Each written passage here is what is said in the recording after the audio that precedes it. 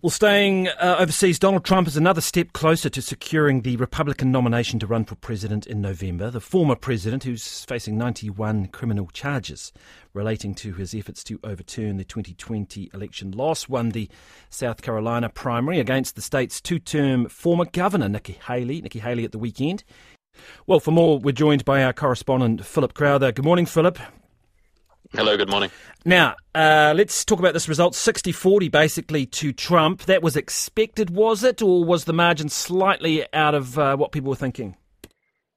Just that little bit better for the former governor of South Carolina, Nikki Haley, than maybe the polls had us expecting. 40% of the vote, though, is, according to her, a relatively good result. Here's how she tried to spin this last night after her defeat became official, very, very quickly indeed. She said that there is 40% of the electorate, not all of them, by the way, Republicans. This is an open primary, meaning that Republicans and a few Democrats might also have voted in this primary, but 40% of those who voted don't want Trump as their candidate in the presidential election, and that is quite significant. And that's the reason given by Nikki Haley yesterday for staying in this race. But at the end of the day, it was an easy win for Donald Trump, and it was an embarrassing loss for Nikki Haley, because when you lose on your home turf like that, after having spent 6 years in the governor's mansion here in Columbia, the capital of South Carolina, well, that can only be classed as a bit of an embarrassment for her. Usually you want to win your home state, after all. Is she basically clinging to the idea that the legal troubles for Trump are going to knock him out? That's her only hope. I don't know whether it's specifically that, because these legal troubles will lead to not necessarily a lot of court cases before this election. One we know for sure. Our first criminal trial will start on the 25th of March. That's in the hush money payment case in New York City. So that comes for Donald Trump right in the middle of campaign season. And he could be convicted and could be sent to jail. All of these are very unsure at this moment. And the truth of the matter is that you can still run for president when you're behind bars. So we're not really seeing much that would knock Donald Trump off the campaign trail. There are several reasons why Nikki Haley is staying in this race. First of all, she's got enough money.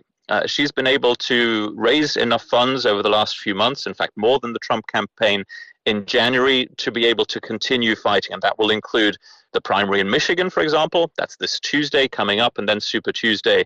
That's on the 5th of March. That's when 16 U.S. states and territories get to vote. So she'll stay in this race.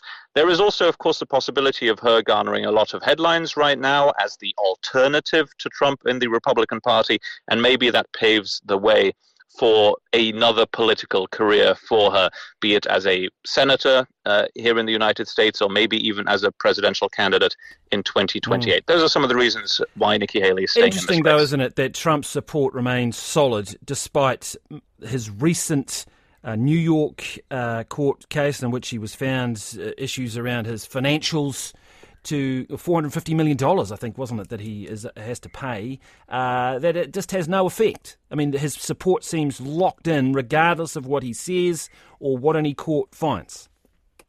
Yeah, it's locked in and it gets stronger. There aren't necessarily more Trump supporters out there because of these legal troubles, but those who already support him generally see him as the victim of the current government and the administration going after him. Of course, that's not necessarily the case, but his support is strong within what is essentially called the Republican base.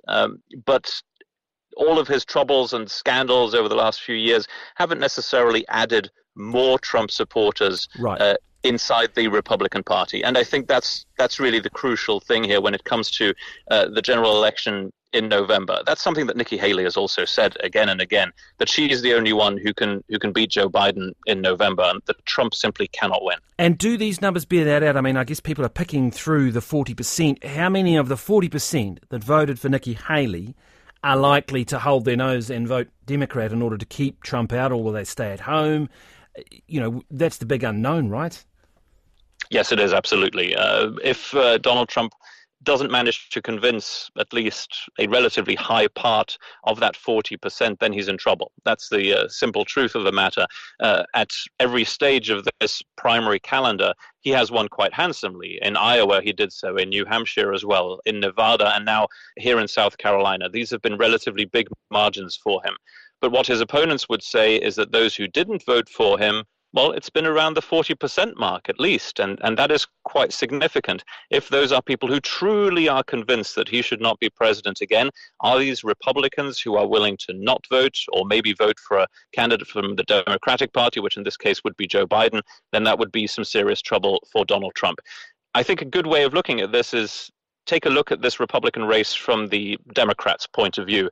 They're really enjoying this right now because, first of all, it's a bit of a drawn-out race. That means that both the Trump campaign and the Haley campaign are spending money to beat each other, essentially. But it also is showing that Donald Trump will very, very likely be the Republican nominee. And that is what Democrats want. They think that Joe Biden can beat Donald Trump, but not necessarily Nikki Haley. That is why Democrats are essentially sitting back right now and quite enjoying this. The Biden campaign is essentially ignoring Nikki Haley completely and are already talking about the presidential election matchup between Biden and Trump. Thank you very much. That is our US correspondent, Philip Crowther, there, just talking about that win for Trump in the South Carolina primary against Nikki Haley.